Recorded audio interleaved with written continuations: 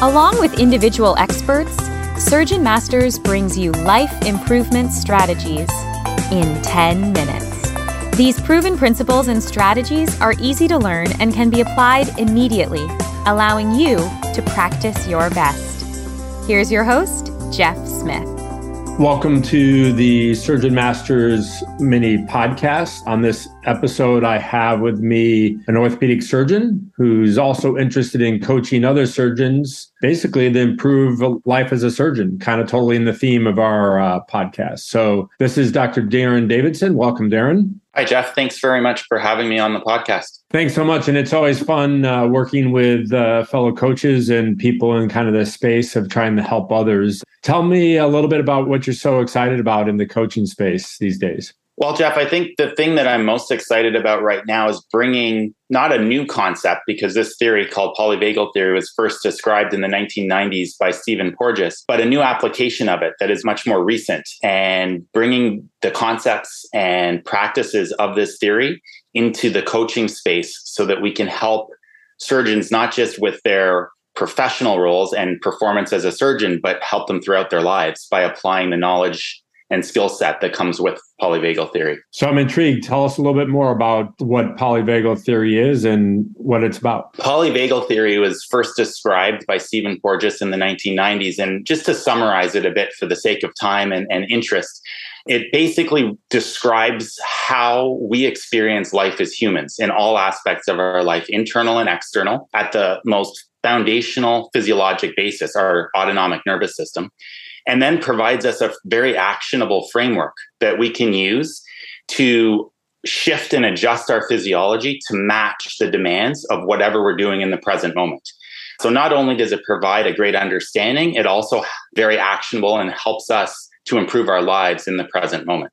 Tell me a little bit about one of your earliest exposures to this theory. One of my earliest exposures was before I ever knew anything about this theory. And it's such a great example that as I talk with various orthopedic surgeons, so many people can relate to. And that is during training. And say, for example, one of the most common surgeries we would have been doing, for example, treating a hip fracture with a DHS, something that we might have done with the attending numerous times and felt very, very comfortable and confident doing. But if we all think back to that first time the attending leaves the room for us to do it on our own, all of a sudden, this skill set that we were so confident with, this procedure we've done so many times, becomes a monumental task. And all of a sudden, is the guide wire in the right spot? We've done it many times before, but now we question ourselves. We doubt ourselves. And why is that? Our training hasn't changed. Our experience, our skill set, our knowledge, our preparation are all the same. There's one thing that's changed, and that is how our nervous system is perceiving the situation. And this is all governed by the principles of polyvagal theory. And I think that's an example that so many of us can relate to within orthopedic surgery and other physicians as well within their own specific practice domains. Excellent. So kind of just it's our response to something changing in the circumstances, and then our body does what, and kind of like what's the next step in this theory of how to deal with that?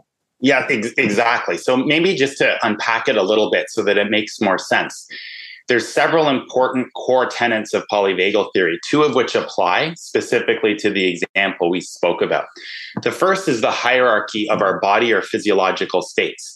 And there's three main ones. The first one is called ventral vagal, and that's governed by the ventral portion of our vagus nerve. And that's when we're most grounded, most expansive. It might be when we feel the most confident. As we go down the hierarchy, we get to a sympathetic physiological state, which is that typical fight or flight response that we know about. And then as we descend further, there's a third state governed by the dorsal branch of the vagus nerve called the dorsal vagal state. And that's essentially a shutdown state when we kind of want to run away and hide or fake death if the threat were that severe. In addition to that, there's a concept of neuroception, and that's how our nervous system takes in cues or stimuli within our bodies and outside of our bodies to determine if there is threat or safety in the environment. If there's threat, we move to sympathetic and dorsal vagal states. If there's safety, we move to a more ventral state. And with that background, we can then unpack further the DHS example. So when we're a resident and we're doing this case with an attending, that attending, hopefully, is providing cues of safety and support. They're right there. The attending can help if needed. They're providing reassurance that the guide wire is in the right place. We're doing things properly. So we develop those skills to do that procedure. But as soon as the attending leaves the room, from the example we just gave, that safety has now been removed. And now it's very possible that our physiology shifts from having that more ventral, grounded, confident state into a sympathetic state, which is why we then start to question everything and have more doubt, less confidence.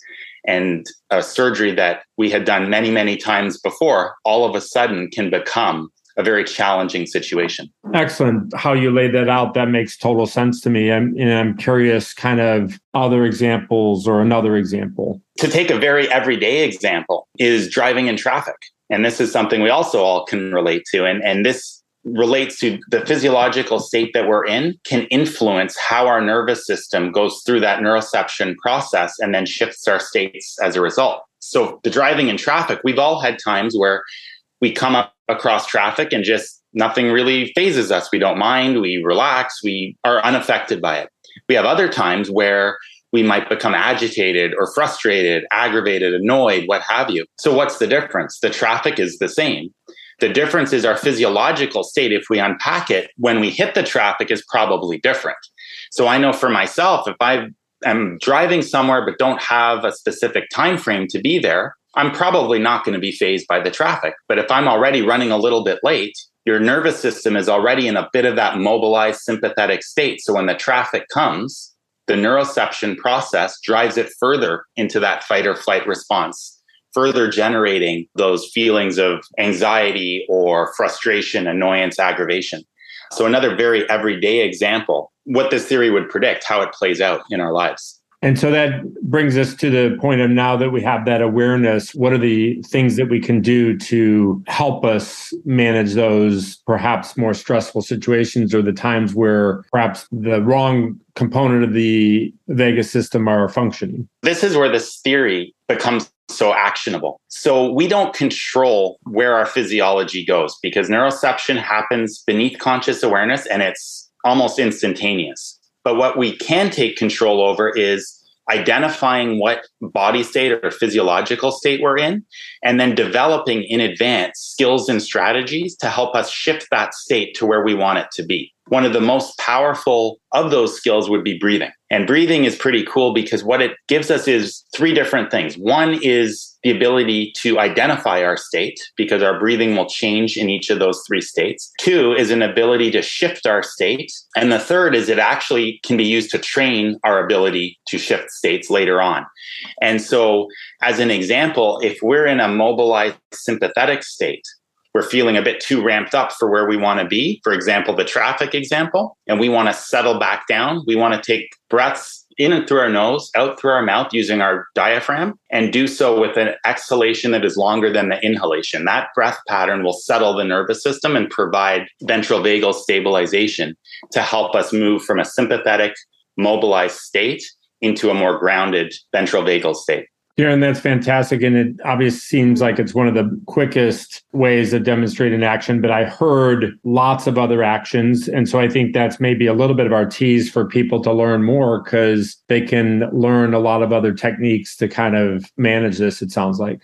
Well, I'm going to have my action item a little bit be for everyone to learn more from you. It sounds like you integrate that into your coaching and in educating them, but also as opportunities for your clients to learn about that and facilitate that. So I'm going to direct them to you.